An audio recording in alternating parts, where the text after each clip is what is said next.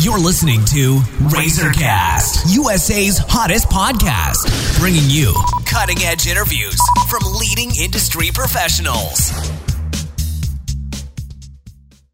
Hello, everyone. This is Liz Harvey coming to you from our studios in New York City, where we are dedicated to bringing you top-quality advice from many of the leading expert professionals across the U.S. In today's episode, we are speaking with chiropractor Dr. Luke Stringer. Dr. Stringer speaks regularly to local schools, businesses, and organizations on health, wellness, and safety topics. He enjoys educating others on how to manage stress, how to prevent injuries in the workplace and at home, and how to maintain peak performance in all facets of life. Dr. Stringer is from Manchester, England, where he studied sports science.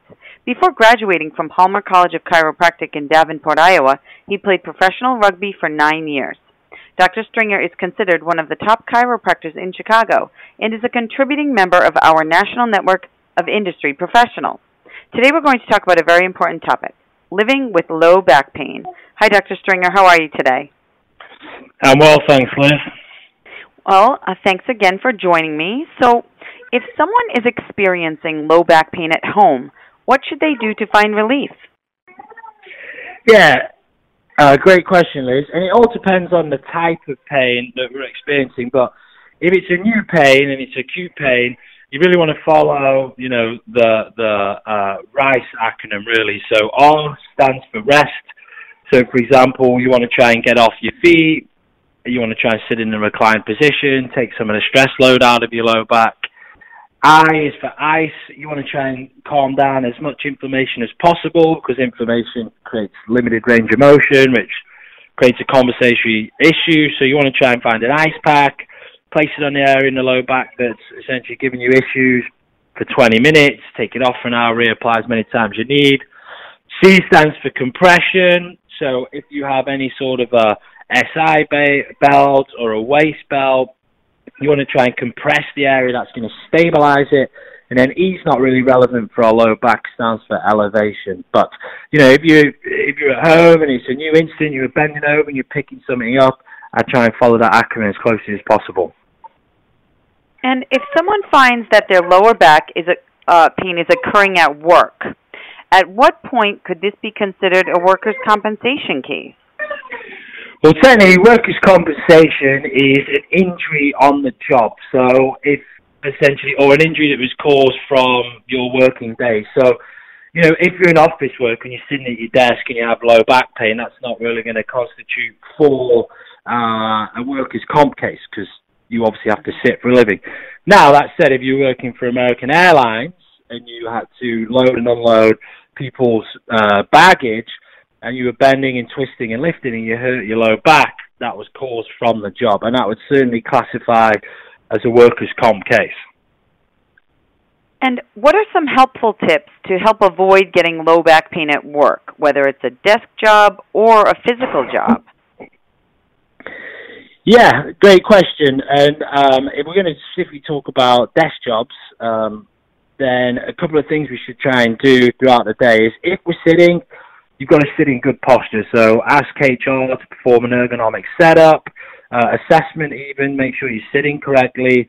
If that's not feasible at work, just jump online on Pinterest, Google Images, YouTube, and just check your ergonomic setup. Because if you're going to sit for a living, you have to be doing it correctly.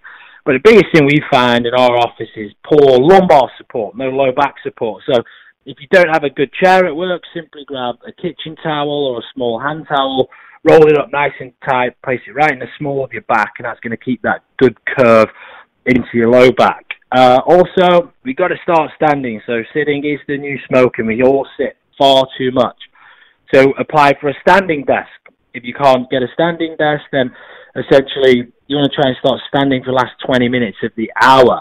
And then lastly, we always encourage postural breaks during work time. So spend a little bit of time, 5 minutes in the morning, in the afternoon. You just stretch your low back and do some exercise to make sure your core and what we call the posterior chain, all the muscles that sit behind us, like your glutes and your hamstrings, make sure they're active.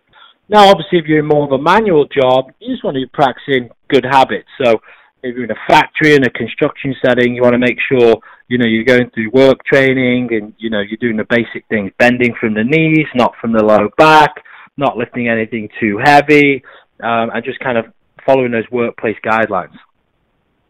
And now, on the same note, while at home doing chores or moving around the house, to help prevent getting lower back pain, what should people avoid doing? Yeah, essentially, similar to that question that we've just kind of gone over, right? So you don't want to do anything repetitive for too long. So, you know, if you're doing house chores, you want to make sure you take some breaks while doing them and make sure, you know, that you're not doing it continuously for 4 or 5 hours. You know, and good practices too, make sure you're bending from the knees, not from the low back. Make sure if it's anything over 20, 25 pounds, you have assistance with lifting. Be careful lifting something above your head. And just practice those, you know, those kind of those good techniques that we've all been taught throughout our working lives. And lastly, are there any stretches or exercises people should be doing regularly to prevent low back pain?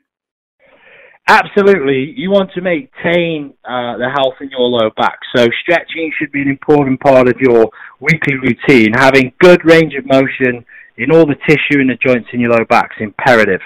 But not only do you have to have good range of motion, which can be achieved through stretching, you also have to have good stability. So you want to be doing some good pelvic floor, some core exercises to make sure that your core switched on, because when we have a mobile low back and an active core, then it's going to create good stability in your hips and your low back. And that should, unless you have some sort of a trauma or, you know, an incident of poor lifting, should be able to keep your low back in good shape. Well, thank you, Dr. Stringer. We know you're busy, so I want to thank you for your time and your help today. Oh, thank you so much, Liz. And for our listeners across the country, if you are interested in speaking with the doctor, please visit www.southloopchiropractor.com or call 312-987-4878 to schedule an appointment. And on behalf of our team, we want to thank you for listening, and we look forward to bringing you more top-quality content from our country's leading experts. You've been listening to RazorCast, USA's hottest podcast, bringing you cutting-edge interviews from leading industry professionals.